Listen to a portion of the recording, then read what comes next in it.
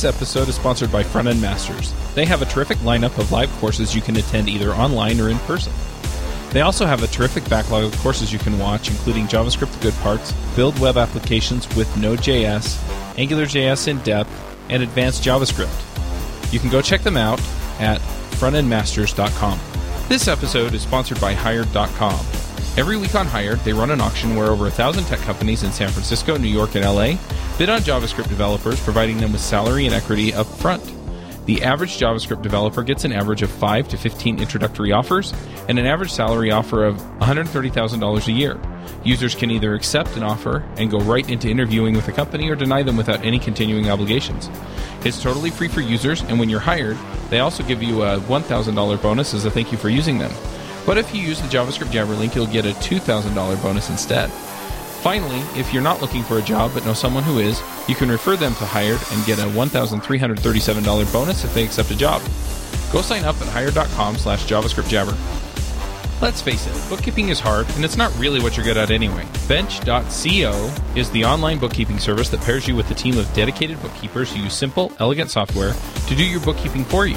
Check it out at bench.co/JavaScriptJabber for 20% off today. They focus on what matters most, and that's why they're there. Once again, that's bench.co/JavaScriptJabber. This episode is sponsored by DigitalOcean. DigitalOcean is the provider I use to host all of my creations. All the shows are hosted there, along with any other projects I come up with. Their user interface is simple and easy to use, their support is excellent, and their VPSs are backed on solid-state drives and are fast and responsive. Check them out at DigitalOcean.com. If you use the code JavaScriptJabber, you'll get a $10 credit. This episode is sponsored by Wrangle.io. Wrangle.io is putting on a free webinar that introduces Angular 2 components. It will be April 25th from 12 to 1 p.m. Eastern Time. To sign up, go to javascriptjabber.com/wrangle. That's javascript.com/RANGLE. Hello, everybody, and welcome to the JavaScript Jabber Show. Today on our show, we have Amy Knight. Hello. Jameson Dance. Hello, friends. AJ O'Neill. Yo, yo, yo, coming at you live from my bedroom. I'm your host, Dave Smith, filling in for Chuck, who is at the Microsoft Build conference this week in San Francisco. Today we have with us a very special guest, Marcus Blankenship. Hello. Marcus, would you like to introduce yourself? Sure. I am someone who likes to help software managers build great teams and give developers great bosses. So that is sort of what I love to do, and I love to be on shows like this. So I'm really excited about this. All right. So where do I get good bosses? Is there a good boss store? There is, right? How come everybody is worried about getting good developers, but nobody's worried about getting good bosses, right? There's no Elance for bosses, is there? Although I don't think so. I suppose that wouldn't yield good bosses. It didn't yield very good programmers. I want to start with a quick poll if I could. I'm curious. I'd love to hear from each of you guys. Do you remember the worst boss you ever had? And Amy, would you go first? Tell me a bit about the worst boss you ever had. Oh, joy, I get to go first. Amy doesn't like bad-mouthing people, so this is hard for her. Don't use their real name. Hopefully it's okay if I pick one that was not in software. Of course. So I would say my worst boss, she was at my very first job. And I think the issue there was that she had a really hard time separating out her work life from her personal life. So her personal life kind of bled over into work and made it a little bit difficult sometimes. Well, she was your worst boss, but it only made it a little bit difficult? Oh, I'm being nice. What was the impact on you? I mean, I've certainly had employees where their work-life balance flowed over, and it had various impacts. But as an employee of this person, how did it impact you that her life flowed over in inappropriate ways? I mean, it just really probably distracted me from focusing on what I was supposed to focus on. So I think there were a couple incidents where it would get really loud, and there may or may not have been a cell phone thrown across the office. Wow. Did they ever flip any tables? I've heard that's a thing. No. Luckily, the phone was not thrown at me, but I mean, yeah, it just distracted from my ability to, do what I needed to do. How much did you respect this boss? Ooh, yeah, it definitely detracted from that. I had a lot of respect at first, but of course, I think like the more you get to know someone, the more they show their true colors. So over time, that kind of degraded. I'm sorry to hear that. I tend to respect a good cell phone thrower, though. That takes skill. I think an iPhone, you can skip on the water like a smooth rock a little bit. But, well, thank you, Amy. I appreciate that. AJ, tell me about your worst boss. Again, not software job. I worked at a grocery store, and this was, back in the high school days. Because fortunately, I went to a vocational high school, so I actually got like a fairly real job like right after high school. But while I was in high school, I worked at the grocery store, and my manager I was just a number. I was just a peon. I was just there to do exactly what I was told and no more and no less. And I did have another job that I had a really great manager that was also a food services job. But this one, yeah, I was my employee ID. And if I did not function the way that a robot functions, then I was a malfunction. Got it. Yeah. Okay. That sounds pretty terrible. Dave, tell me about your worst boss. Okay, this is going to go meta on you, but I am my own worst boss. Uh-oh. Mic That drop. thought crossed my mind too. That was going to be my number 2. Nobody is more critical of me. Nobody does a poorer job of managing my time than me. And so, yeah, pretty bad. But come on, you must have some example of another human being. I do. Okay. Dave, you're actually my worst boss too, so we have that in common. Career goal achieved. Yep. I'm at the top of someone's list. I have had a very difficult to work with boss, and the primary thing that made this person difficult to work with was that he or she did not listen. He or she would talk over me, and my input was never really part of the conversation. It was very one-sided. Literally, I'd be in the middle of a sentence, and this person would just begin talking like, oh, I guess you weren't listening at all, So to me, that was the number one most frustrating boss experience. That's pretty awful, and yet I suspect all too common. Okay, Jameson, round us out here. Tell me about your worst boss. My worst boss. I don't think I feel comfortable saying I've had a worst boss, because then I'm going to think of something worse probably later on. But okay, a bad one. I'd say maybe a boss that I didn't enjoy working for was someone who just did not respect the people that worked for them. You kind of got the impression that they thought that we were all pretty incompetent, which may or may not have been true, and that we would always be kind of incompetent and we were just kind of waiting to screw some things up. That was a not fun person to work for. That sounds pretty awful too. Well, the reason I ask about this is because I hear there's a lot of commonality in what everybody said here. I mean, Amy's got this boss that created a really unsafe environment sounds what it sounds like. Like a lot of things made it. Amy, would you agree with that? I mean, yeah, it's just like I was saying, like her personal life really like bled into work life. So I mean, I wouldn't say like it was like physically unsafe. I mean, it's just a cell phone. Like, yeah, as long as she's not flinging it really hard at your head, and she's like a pretty tiny lady, but. Not like this was major league cell phone pitching or anything. No, and there probably wasn't a lot of throwing, right? It was only one incident, but I don't know. Yeah, like I would have a hard time saying it was unsafe, but it just, like I was saying earlier, it just made it more difficult to do what I was there to do. I think that it sounds like I heard this theme of, people said that my boss didn't really respect us.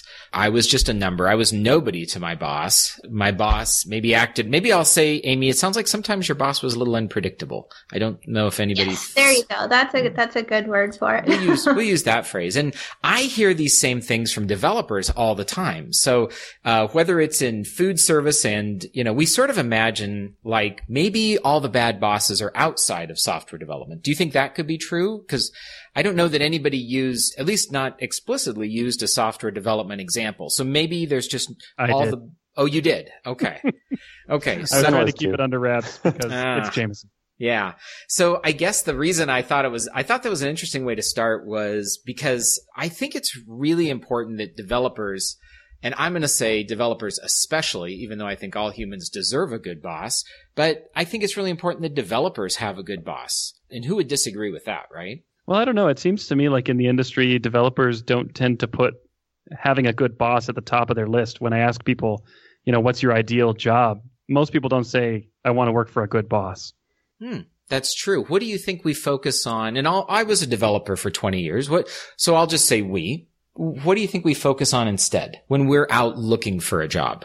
Most people go straight to the peers, I think. Like, who am I going to be working with, not who am I going to be working for? Usually, in my experience, people say, as long as the boss is tolerable and stays out of the way for the most part, I'm happy. As long as my peers are awesome. Like, that's the number one criteria. Would you guys agree? Yeah, especially, too, because I feel like at a lot of companies, like, a lot of times the bosses or the managers, like, they don't necessarily, that's not their favorite part of their job. Yeah, or they're there unwillingly, too, sometimes. Yeah. Like, they want to just program and then be a manager the rest of the time as much as they have to. As little as they have to.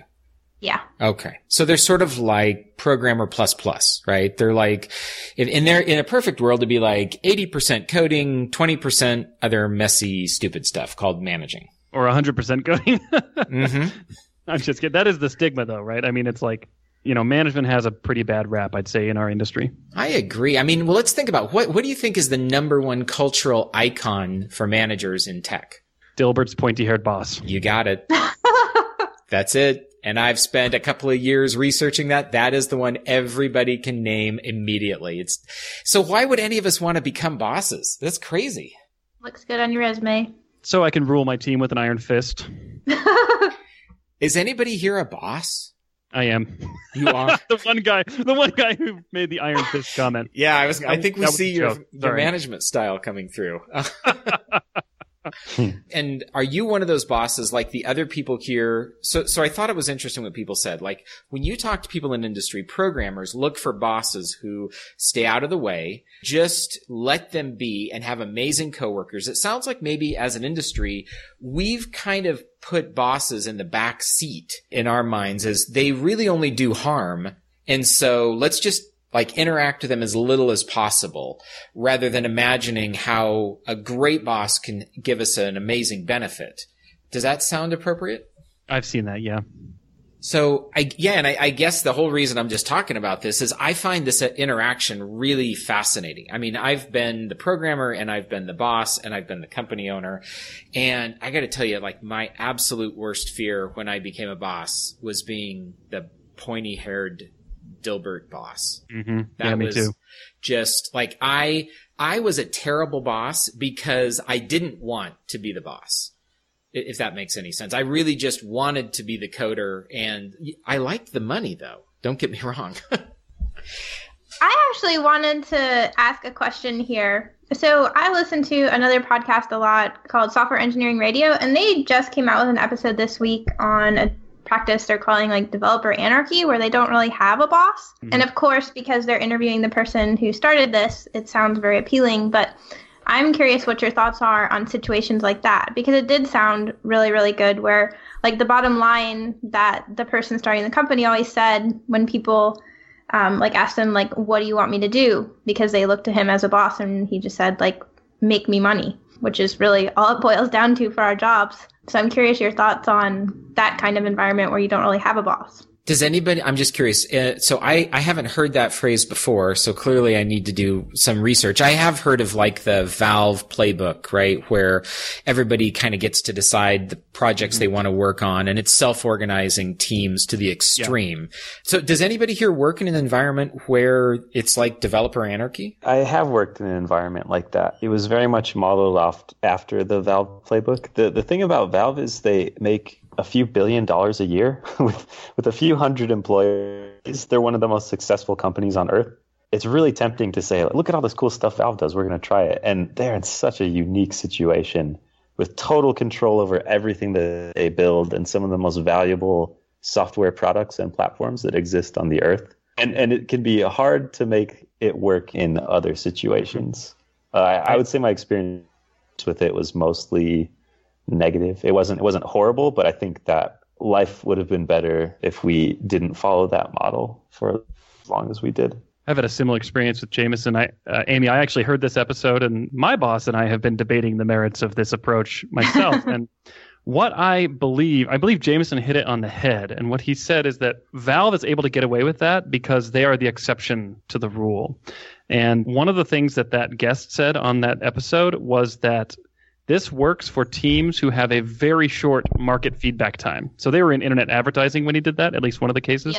Yep. And they were able to put out code into production, and within a matter of a couple of hours, they could measure their code's fitness for the job and see if their revenue went up or down. And so it's like, well, yeah, get management out of that. Just let the developer iterate really rapidly, and they can have direct access to the success metric, And I was like, well, that doesn't really describe any team I've been on. Unfortunately, the feedback time frame for me and the products I've worked on is usually measured in weeks at best. The other thing that can be an issue sometimes, and I know places like GitHub have had struggles with this, is when there's no explicit hierarchy, you go off an implicit hierarchy because humans are social people. Mm-hmm. And so we're really adept at creating hierarchies. And if you don't have kind of a manager to look to who can help kind of guide your career and help your team be effective, it turns into kind of this popularity contest where the people that have power are the cool people because someone will always have more power.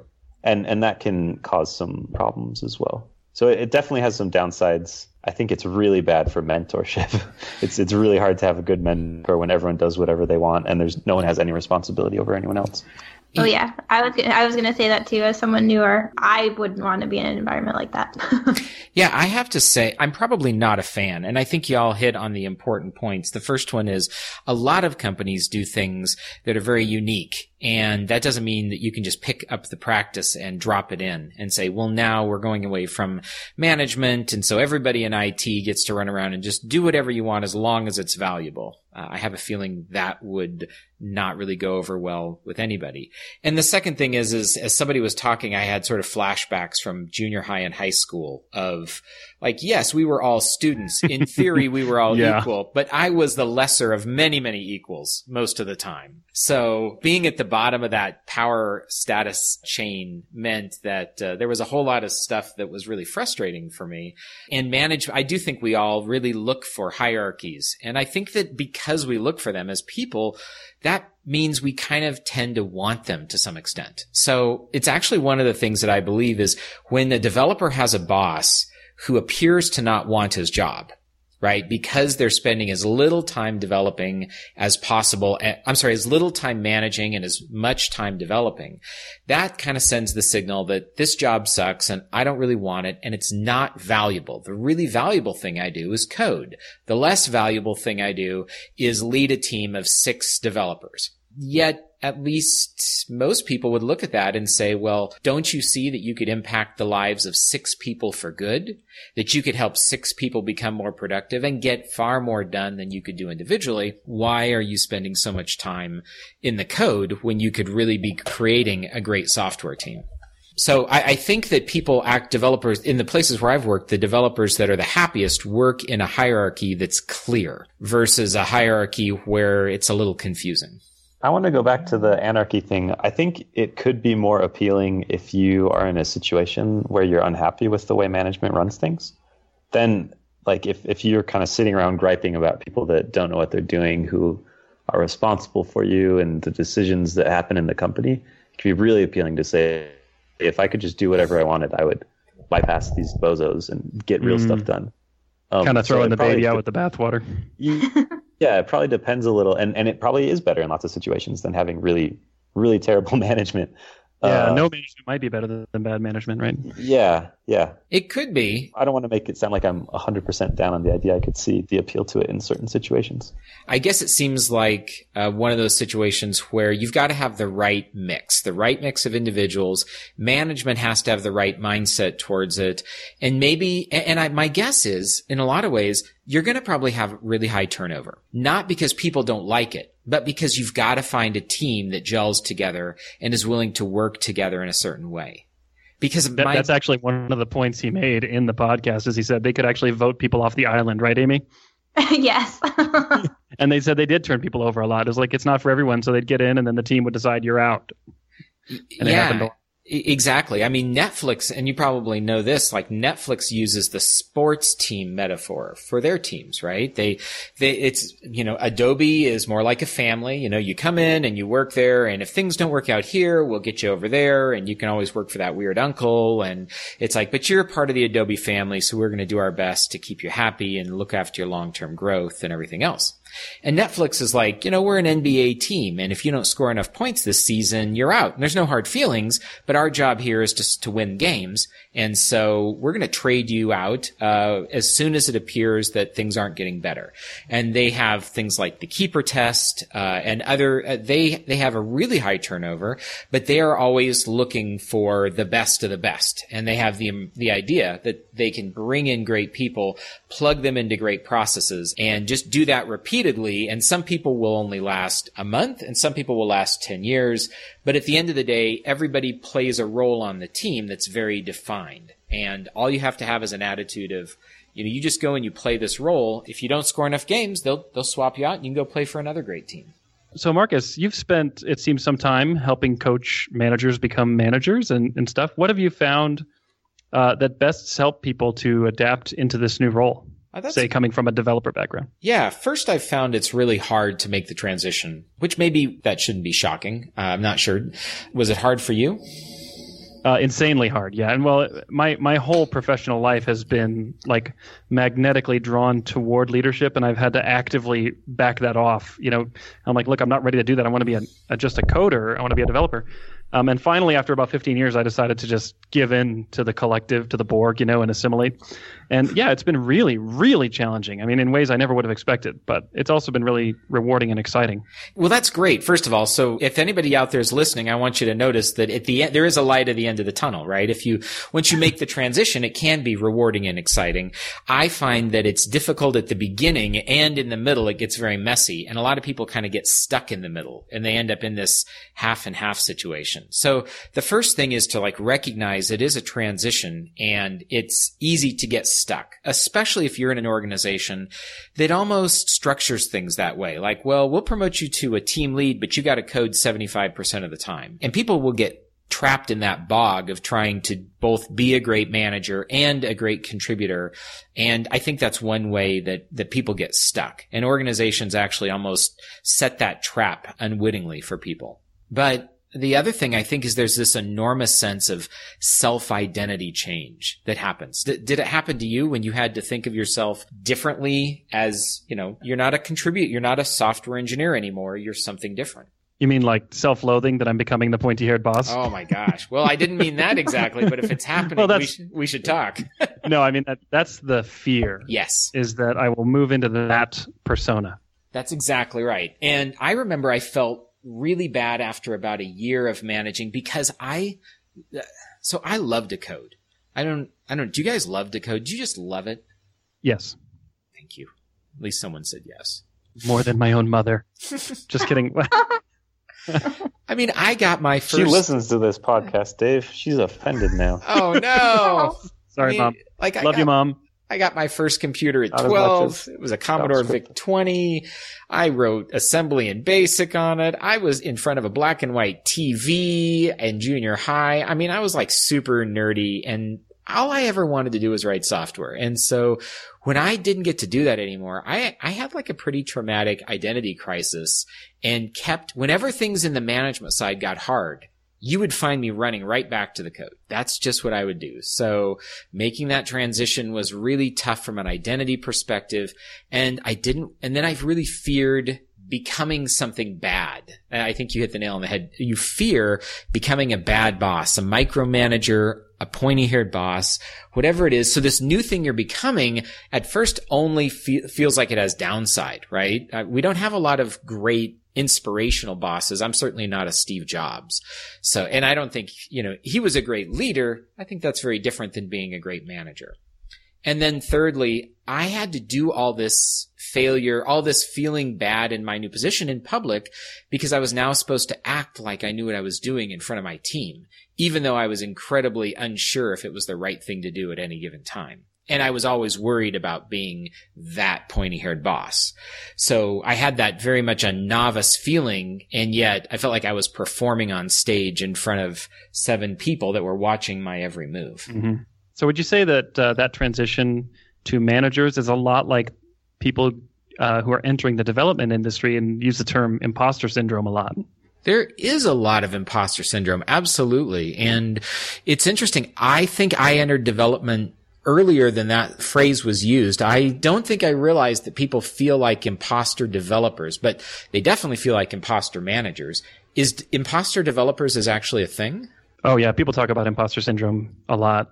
Maybe it's a human thing. Oh, I think it absolutely is. I think anytime you're trying something new, I think it can happen to you. Yeah, absolutely. So, yeah, no, and I guess you asked like practical things. I mean, I think a lot of it is realizing that it's not easy. And the other thing is finding management practices and structures that you can plug in and sort of start at least with a fighting chance. For example, I am a huge fan on doing one-on-one meetings. Okay. Like I think every manager should do a one-on-one meeting with every developer every week.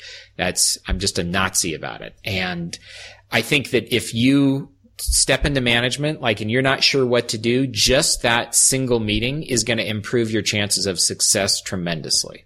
So what do you tell a developer whose manager doesn't do that and never has talked about it? Like, what are your options? Well, and I actually get emails from developers who wish they had better managers and feel powerless. But since only one of you here is a manager, I'll just ask the question, do you feel like you have any influence on your manager? Can you suggest things that you want to change and improve the relationship with that manager? Or do you feel like they have all the power in dictating the way the relationship happens between you and them? I would say for me, so I'm not going to speak about my new position because I'm still kind of learning the ropes there. But in my previous position, I pretty much felt the whole time that things I said would be taken seriously. But obviously, the more valuable you are as a developer, the more you contribute to the team, the more people are willing to listen to you. So I think it takes time before, you're able to speak up and have the respect of others around you. I'm glad you felt like your boss would at least, even now, I hope you feel like even though you're just learning the ropes, that your boss definitely. Respects you. Yeah. Yeah. So I'm just going to ask this, Amy, does your boss do one-on-ones with you? Right now, I'm still so new there that we haven't set this up. I think I have one this week actually on my calendar, but again, because I'm still new, it's hard to speak to that. But in my previous role, we had them every other week. And yes, they were very helpful. Okay. Let's see. AJ, any thoughts? So I have mostly worked freelance and now I am my own boss again because I'm co-founder. But when I worked as a team lead, I started doing one-on-ones and I think that it was really beneficial. I think, Jameson, you were there when I started doing that. I think that was actually like the month you left. So I don't see how that worked out. No, but it was a while ago, so I don't know. I thought it was really, really good, and I felt like it was very personal. It helped develop the friendship because I don't want to be somebody's boss. I don't want to tell them what to do. I want to say like, hey, you're an asset, and how can I help you be happy and be the best asset you can be? So, Marcus, I've heard you use the term boss or manager and the term lead interchangeably. Do you see those as the same thing? I think they're highly interchangeably culturally. Like, I think that people will talk about their boss, and people who have a boss, they'll say, oh, my boss said this or my boss said that. And it doesn't really matter that person's title, right? Nobody has a boss business card. So I think when I talk about it that way, I'm just referring to the fact that one person is responsible for or give, another person's work. Does that make sense? Well, how about the word manager versus the word lead? Or leader? I think manager and leader are different things, although they're very closely related. Lead is oftentimes like lead developer, team lead, tech lead. I see those as like titles given to people who are first stepping into management out of an individual contributor role. So maybe your question is, what's the difference between a manager and a leader? Yeah, definitely. I don't know if I've quite figured it out because I think there is a lot of overlap. I usually think about it like this. A manager's job is to help their team produce as much value as possible for the company. And that will involve sometimes managing, quote unquote, managing things at various levels. There's a little bit of project management. There's people management. There's hiring activities. There's termination and firing and correction and evaluating tools and possibly evaluating architecture and lots of other things that are really the activities of the person who's responsible for getting as much as they can out of another team of people. And some people stay stuck in the management activities and never really move to the next level of what I think of as leadership activities, which is, I tend to have this idea it's more about relationship and inspiration and guidance and I guess kind of becoming that manager who, my dad was in the Navy and he used to say he had a captain that the whole crew would go down with the ship for, if that makes any sense. And it was the idea of like, he worked on a boat, and if the boat sunk, the captain would go down, but the crew was so loyal to them, the crew would literally, this was his hypothesis, have been willing to stand on the deck with the captain and go down. Does that make sense? Yeah. So I see managing as being a whole realm of activities and leading being, I guess, the next step up of many of those activities. And oftentimes I think about leadership as occurring. It's more the soft skills, more of the aspirational pieces, more, but maybe you can tell I haven't quite figured it all out. I don't think I've got a great definition yet. Yeah, it's definitely fuzzy. I mean, not that your answer is fuzzy. I mean, I think in general, people have a fuzzy idea of the difference between those two. So I guess, like if you're a manager, if someone says, oh, I'm not really a leader. Well, yes, you are, in the same way as the captain of the football team was a leader, even though actually he wasn't a manager. And there's lots of people that are leaders in life and in organizations that don't manage anybody. And then there's other people who are managers, right? Who don't aspire or inspire at all. And no one really wants to follow them. They just kind of are, I don't know, they're just there doing management activities. And oftentimes I think those people haven't really embraced their role.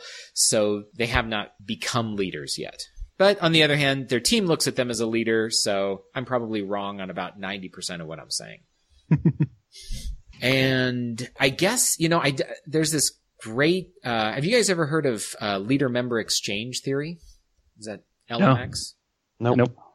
So if I can get a tiny bit nerdy, there's this wonderful sociology theory called leader-member exchange, and it sits in direct opposition to what a lot of other leadership theories are based on. And that most leadership theories are based on the idea of somebody is a great man. The Steve Jobs, Abraham Lincoln, Napoleon. People are leaders because they're born that way.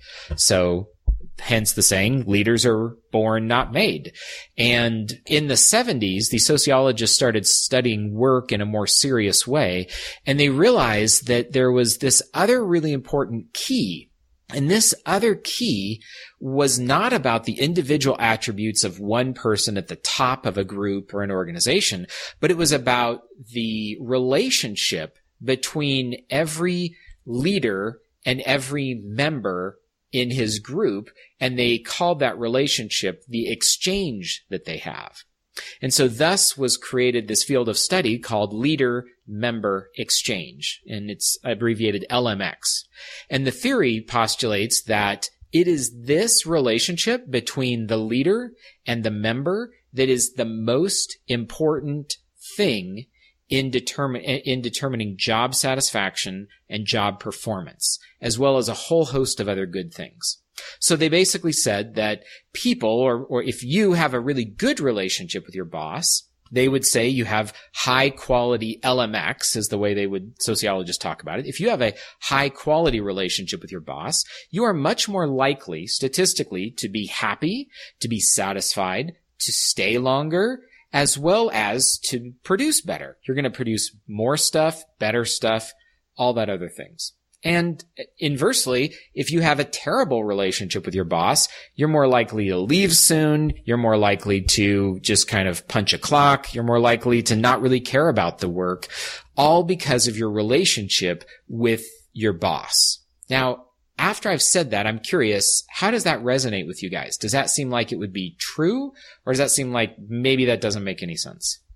So a friend of mine was telling me about a study that's been done over a couple of decades, and the number one key factor in happiness, in fact, the only factor that was trackable over the study, was the success of interpersonal relationships leading to happiness, and none of the other things, health, wealth, etc., correlated well enough over the course of the study to be significant.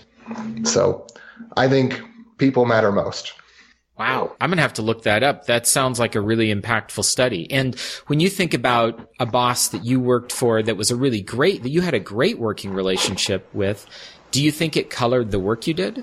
So the best boss I had was actually the pizza place I worked at. I worked at Little Caesars, and the guy had really high expectations. Like if you were late to work, then you would get fired. You had it was like a 2-strike policy, but he was super accommodating. Like as long as you called in and said you needed whatever, the schedule needed to work out or you were sick or whatever, as long as you communicated, totally cool. He cross-trained everyone so we could all do each other's jobs. So finding someone else to do your shift was super easy. I was really happy. I loved going to work. I was working at a pizza place, but I was happy. That's awesome. I mean, you can just imagine that. And I'm just going to be like, if a guy who manages a pizza place can make employees want to come to work and be enthusiastic there, the boss-employee relationship must matter a lot, because that doesn't sound like a great job, at least not on the surface. I mean, yeah, I stood next to an oven and pulled pizzas out and then rotated over to put the dough in. It's better than, like, say, writing C++, but still, it's okay. Yeah, it probably was better than writing C++. And see, that's the kind of thing that terrifies me as a manager, because I can't measure that. I can't even know. Sometimes I can't even know how I'm doing in that area. It's so hard to know. Have you been able to train leaders to say, like, here's how you can know if you're doing a good job, even in this one area? I think so. First of all, I think it is measurable, but I think it starts with your gut. So I guess I would ask you, like, first, how do you think people relate to you? And if we were working together, I would say, like, go through a little exercise of sort of scoring how you think the quality of relationship with each person on your team is, and maybe in 3 or 4 different areas. But then I think maybe what you should do is learn to get feedback better. We all need a REPL in our lives, right? Coders need a REPL for obvious reasons, but you know what? As a manager, you need an evaluation loop to know how you're doing. And you need to get feedback to improve, right? Because I can tell right from your voice, like, that is the thing. You want to be a great manager. You want to be the Little Caesars manager for your team, but is it happening? And I think that you can start to ask your team really honest questions and be vulnerable and ready to hear the hard truth of when it's working and when it's not, and create an environment by which behind closed doors and sometimes even in team meetings, people can give you feedback because they know the reason you want it is to improve. I have found they're being tremendously motivating for developers if they know why their manager wants feedback and they know that it's because they want to get better, and we all need that. Then developers are willing to take the risk to give feedback to their managers. But without that, it sort of seems like, what's in it for me? And why are we doing this? What if you use this for evil instead of good? That kind of brings me to a question I wanted to ask. So for the people that are managers, what is it that you wish you could ask of your employees? Like, what kind of feedback do you want from them? What do you want them to bring to the table when they come into their one-on-ones? That's a great question. And I think every environment's a little bit different. I've worked in agile environments where the manager didn't do a lot of direct tasking of the person, because they took it off of a board and there were product owners, and like the developer knew where to get their tasks. And in that case, I think but there's always a set of training initiatives, at least almost always training initiatives and business initiatives and other kinds of things that the manager and the developer agree are important. And so sometimes it's a matter of preparing, I'm going to want to know where you are on those initiatives, right? We said you were going to learn E6. Are you learning it? How's that coming? Are you doing the online workshop or whatever? I am really a fan of, you all are seriously going to throw rocks at me, okay? But I'm a fan of timesheets. I'm just going to duck now, okay? Throw the cell phone. Throw the cell phone.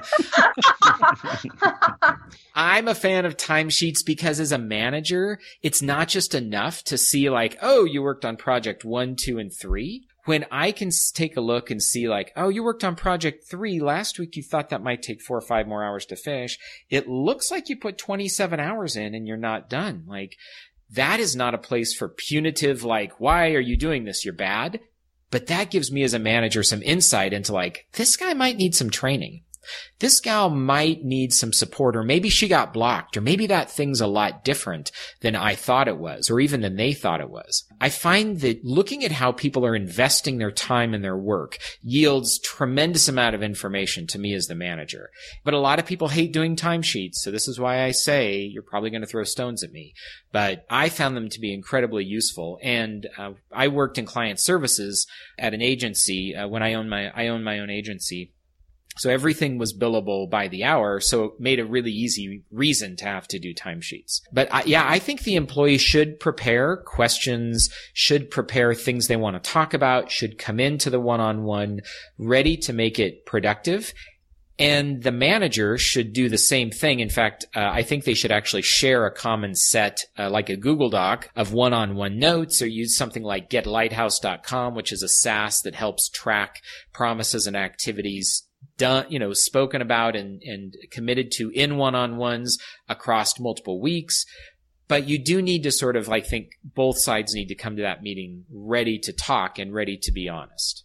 So I want to push back on the timesheet thing. Go ahead. I agree that I can see the value in knowing how the people on your team are spending their time, but it seems like that kind of ignores the fact that there's a cost to collecting that information. And specifically, the cost of making people fill out a timesheet is making it feel a lot like you have this person looking over your shoulder all the time. You're not trusted. It's kind of some busy work to do. So it seems like the underlying principle of know what your team is working on, know how they're spending their time is good, but it feels like there could be a less authoritarian way of getting that information. I think it depends on the context. So first of all, if you do have to realize there's a cost of collection, and that cost is both, and as a manager, you have to be willing to pay the cost, right? We don't ask people. The cost is the morale of your team, right? Well, there's two costs. So you can expend some of the morale of your team in filling that out, and then if the benefit makes up for it and you boost the morale more from that information, then it's good. But I think a lot of teams would not be benefited from the cost of it. I think there's two costs. There's a real time investment, right?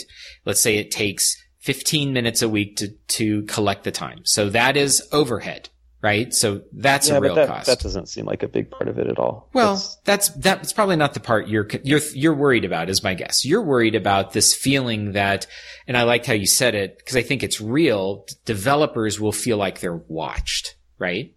I think that's one of the hallmarks of bad management in developers. And developers are very sensitive to micromanagement and a lack of trust. And so anything that just has a hint of that is pretty easy to trip their pointy-haired boss sensors, I think. Mm-hmm. I think that that's highly cultural, and that I think people have become much more sensitive to that in the last 10 years. If I could just be completely frank, I can tell you 10 years ago when I was working in enterprise, and my guess is there's a lot of people listening to this show, whether on enterprise or they work for an agency and their time is billed by the hour, that they do timesheets. And my guess is some of them hate it, and some of them don't even think it's terrible at all. Because I ran a team of 55 developers and never once was asked if we could not do timesheets. And I did that for 8 years. Never once did someone complain about timesheets. So I think that if it's used for evil, if it is actually a part of micromanaging, pointy-haired boss management, I guess it's like a hammer. I think anything, you can certainly build a lot of great houses with a hammer, or you can do a lot of damage with it. I won't deny that culturally, maybe that hammer has got a bad rap, but I think it's coupled with poor management who says, management is really just measuring everything about my team that I can measure. Because I think that is poor management. Sure. Yeah, that makes sense. And my guess is, are there things that other people measure, not time, about what programmers do? It used to be lines of code, right? Function points. I don't know. What do poor managers measure now in substitute for the relational work they should be doing with their teams? I don't think I've ever had a manager that measured something numeric about my work like in the same vein as lines of code. Thank goodness. That might be the hallmark of a bad manager. Boy, I commit a lot of JSON files to the repo. Super productive. Super productive. Crank those lines of code out. Commit our GitHub modules. Commit our Node modules, I mean. That's the classic Dilbert cartoon where, is it Wally who says, he finds out that there's this incentive for whoever fixes the most number of bugs on the team gets a cash reward. And Wally says, I'm going to go code myself up a minivan. That is one of my favorite Dilberts. Yep. And it's like classic incentive system that's been twisted for bad use, Exactly. And I certainly, I'm just going to say, I before we leave the topic of timesheets, I'm not going to say everybody should be doing timesheets, but I think there are organizations that would benefit from them. And I think the other thing is they bring, I guess I think of it as it's another tool that people could consider. I think everything must be done, though, if we go back to LMX, to increase and improve the relationship between managers and developers. So if your timesheets are seriously getting in the way of that, then I would say you should probably consider throwing them out. Because while it's not a friend relationship, it must be a deep trust, high quality, task-related business relationship in which two people are willing to really be very friend-like, even if you're not actually friends. So as a developer, I think a lot of people ask the question, two-part question.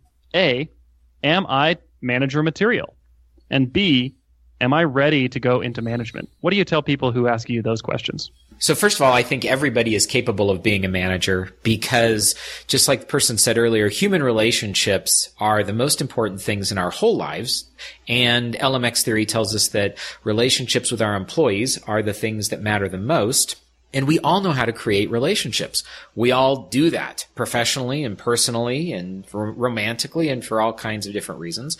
So I think if you're a human being, you can be a manager. That's my sense. It doesn't mean you won't have some work to do, but there's real work in learning anything and learning to do it well. What was the second part of the question? Am I ready? How do I know?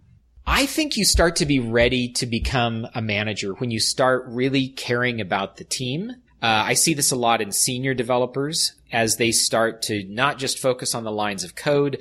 One of the first thing that happens is people start to be really concerned about process and they think about how we work together. Junior developers oftentimes are really concerned about, how big's your function or the different parts of the code that they are learning. Regular programmers in their middle years are concerned about writing really high quality code that has great practices surrounding it. And I see senior people being concerned and putting more emphasis on how the team relates to one another and the practices and process and relationships within that team. I think if you're thinking and spending time on those kinds of ideas, you're ready to start moving into leadership positions.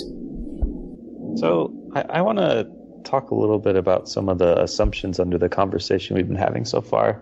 I feel like we've talked a lot about kind of the burden of management and how it's hard to get into. It does come with, part of the burden is like the giant weight of added money and prestige and power too. So it feels a little. Where am I going to put all my gold? Yeah. It feels a little disingenuous to complain about how hard management is when often that's like moving up the career ladder. But also, there are a lot of people that maybe don't want to go into management. And if they feel like the way to be more respected is to be a manager, then that can cause a lot of stress too. So what do you say to people that they recognize the value of good management? Maybe they don't feel like they have the skill set to do it well, or they don't think they'd be happy doing it well, or they just love other parts of the job. What do you say to those people about maybe progressing in their career or being happy? Well, first of all, I think everyone should optimize for happiness. So if you love coding, and I really did love coding, if you love certain kinds of work that aren't leadership and management work. I don't think you should go into management just because it brings more money. And I do actually think organizations should reward, and many organizations have a technical track, right? Where we see people going into architect or senior architect or principal scientist or other kinds of terms that means oftentimes it means they're not managing a team, but they have a lot more influence in the organization and they're spending time on technology in different ways than they did. So they do see a progression. In fact, my guess is most great organizations have that sort of thing. Have you guys seen that too? Yeah, I know Facebook makes it very explicit that there's a parallel management and technical track, and they're equal in pay and prestige, and you can progress to be a senior technical leader without being a manager. And I think that's pretty common in other organizations as well. I think it is. I think I've heard it is exactly the same at Microsoft. And I know at the company I worked at for 14 years, a big global enterprise, we put in place that exact thing. And once, it basically went junior programmer, and eventually we eliminated that title because people thought it was offensive. So programmer, senior programmer, and from there you could split into being a team lead or an architect. And from there you could go up to, department manager or a senior architect. I think those kinds of things are really important. I will say that culturally within the company, though, there always seemed to be a sense of the people on the management side sort of looked at the people over there and thought, oh, you don't want to be one of us. And I don't think that's right, but I think it happens. And I'd be a liar if I said that culturally, it's one thing to say these are equal pay, which they were. These are equal status. Sure, that sounds great. But at some point, it seems like one of those tracks terminates more quickly than the other. Terminates in terms of pay? I think just like my guess is if you wanted to be the CTO, then you would probably have to be on the management track. I don't know if they would let you be the CTO or the CEO if you were on the technical track. I think at some point that would just I see what you mean. That would truncate. Yeah. There would be no rung above a certain level, where on the management track, typically we see people then moving into, okay, I'm a department manager, I'm the vice president of engineering, I'm the vice president of IT, senior vice president, all the way up CTO or CEO sorts of executive roles. So speaking of those kinds of roles, can I just be blunt? Like, why would anyone ever want to be like a department manager? Like that, it sounds awful. Like in your experience, are these people like, yes, I want to be a department manager? Or are they like, this is a stepping stone to CEO? Like what's going on in these people's minds? I was one of those people. I mean, I didn't even make it like to full on department manager. I was the assistant software services group manager. I was the Ask GM. At least you weren't the assistant to the software service. I knew that was coming. I knew it. And and the acronym was Ask GM. So I had to basically live with that as well, which I didn't like. So the reality is why do people do it? Well, to some extent, it becomes every organization's different, and every organization has a different ladder, right? And so when you are sitting at the team lead or the senior team lead level and someone says, would you like to be, the department manager for the software engineering group? You say yes, if that's the track you're on, if that's kind of where that seems like the next logical step. I don't think there's any 7-year-olds that sit back and think, I really want to be a department manager, but I could be wrong. That's true. Like what? I'll give you my very short and innocent experience, but when I decided to formally move into management, which by the way I define as people's salaries, like that to me is the difference between management and leadership. I think that's a good point. Yeah. That's basically the difference. I had been in leadership roles before, team lead, and that was great, but I never knew how much people got paid, right? Manager is now how much people get paid, and you got to help them with that. And you can fire them. Yeah, exactly. So firing and salaries, like that's like the two things that you're in management when you have to do those things. Yep. Well, anyway, on my team, a vacancy appeared, and the people who were showing up to fill that vacancy, the team just wasn't super excited about. And I said, look, I don't love the idea of going into management, and I certainly don't want to be a department manager when I grow up, but I love this team, and I want them to have like somebody who really cares about them and who can really like help them and make an awesome environment for them. And so I volunteered for that reason. And I'm struck when I hear about people in like mega corporations who are like, well, I want to go be a department manager. Like, what is it that motivates them? Do they have similar kinds of motivation as I did for my team, or is it something else? Like in your experience when you talk to these people? I don't understand those people at all. I'll be honest. Like, these are the people in college that had some weird IT management degree, which I think is kind of useless. But I don't understand why people would want to lead other people they didn't really care about. It's funny you tell that story because I have a client, a coaching client, that has literally told me that exact same story. And he describes it as this. He says, so I took one for the team and I stepped into the leadership role. And I was like, it's exactly the words I use. do you mean like in baseball when you lean your shoulder into the pitch and you put yourself in a place of harm to benefit other people? And he's like, that's exactly what I mean.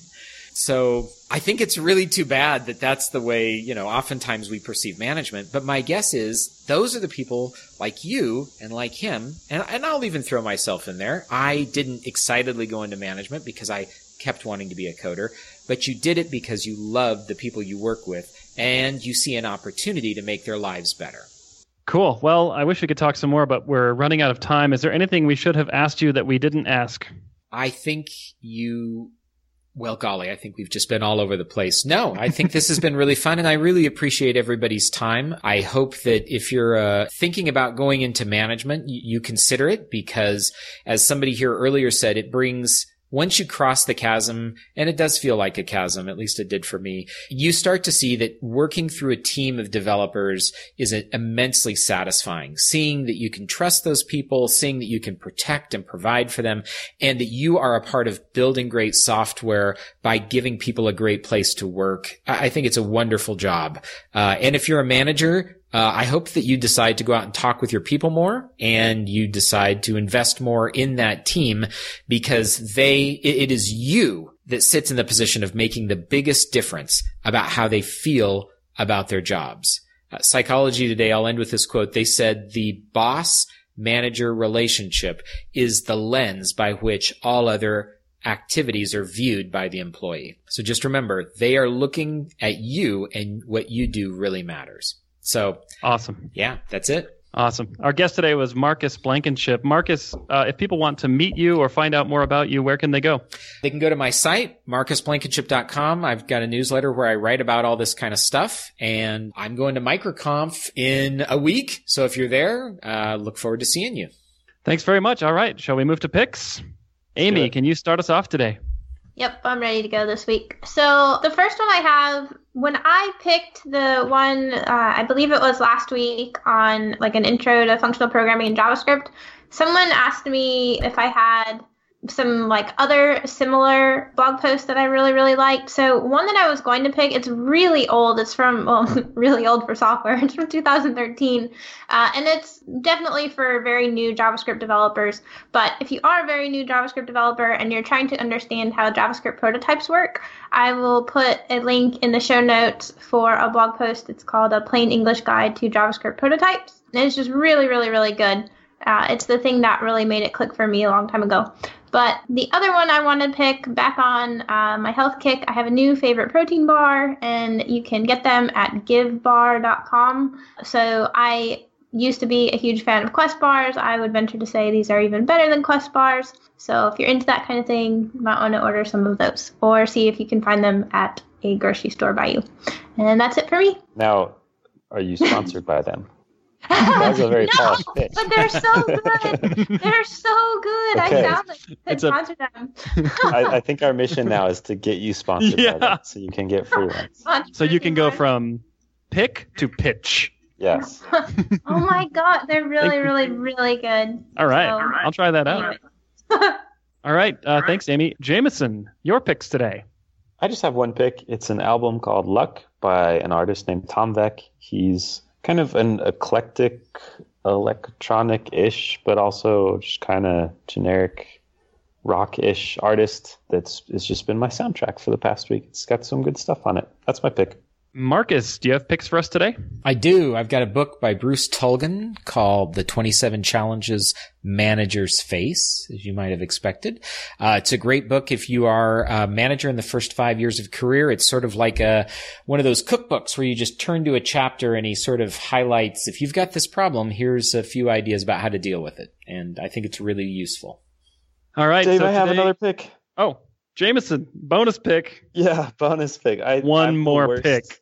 Self-promoter, marketer person ever. The React Rally call for proposals is open right now.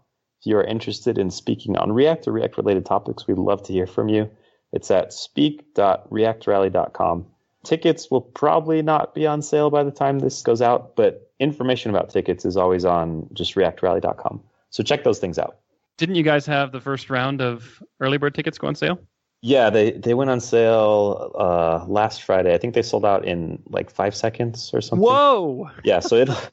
it's good for conference organizers because it makes us feel less stressed about getting put into debtor's prison.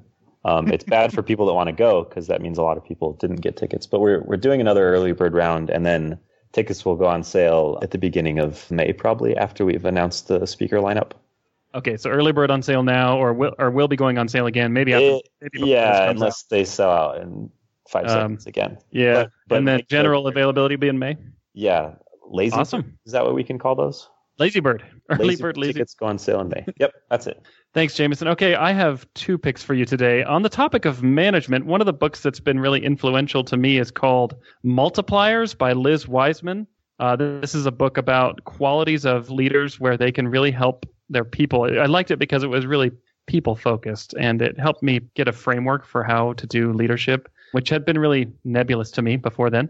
And my second pick is our new podcast. Jameson and I started a new podcast called Soft Skills Engineering. We're on Twitter at SoftSkillsENG, and we actually talk about topics kind of like today's topic a little bit. I think we will have an episode about that coming up. And we talk about everything else in software engineering that's not technical. We talk about relationships and working dynamics and arguments and all kinds of fun things that we don't often talk about. So it's good stuff. It's kind of an advice show. So if you have a question, you can ask it, and then we answer it. And if no one asks a question, we make one up and answer that one. And we pretend like someone asked it. Yep. So that's our show. That is it for today. Thanks, everybody, for joining us. Hosting and bandwidth provided by the Blue Box Group. Check them out at bluebox.net. Bandwidth for this segment is provided by CacheFly, the world's fastest CDN. Deliver your content fast with CacheFly. Visit CacheFly.com to learn more. Do you wish you could be part of the discussion on JavaScript Jabber? Do you have a burning question for one of our guests? Now you can join the action at our membership forum. You can sign up at javascriptjabber.com/jabber, and there you can join discussions with the regular panelists and our guests.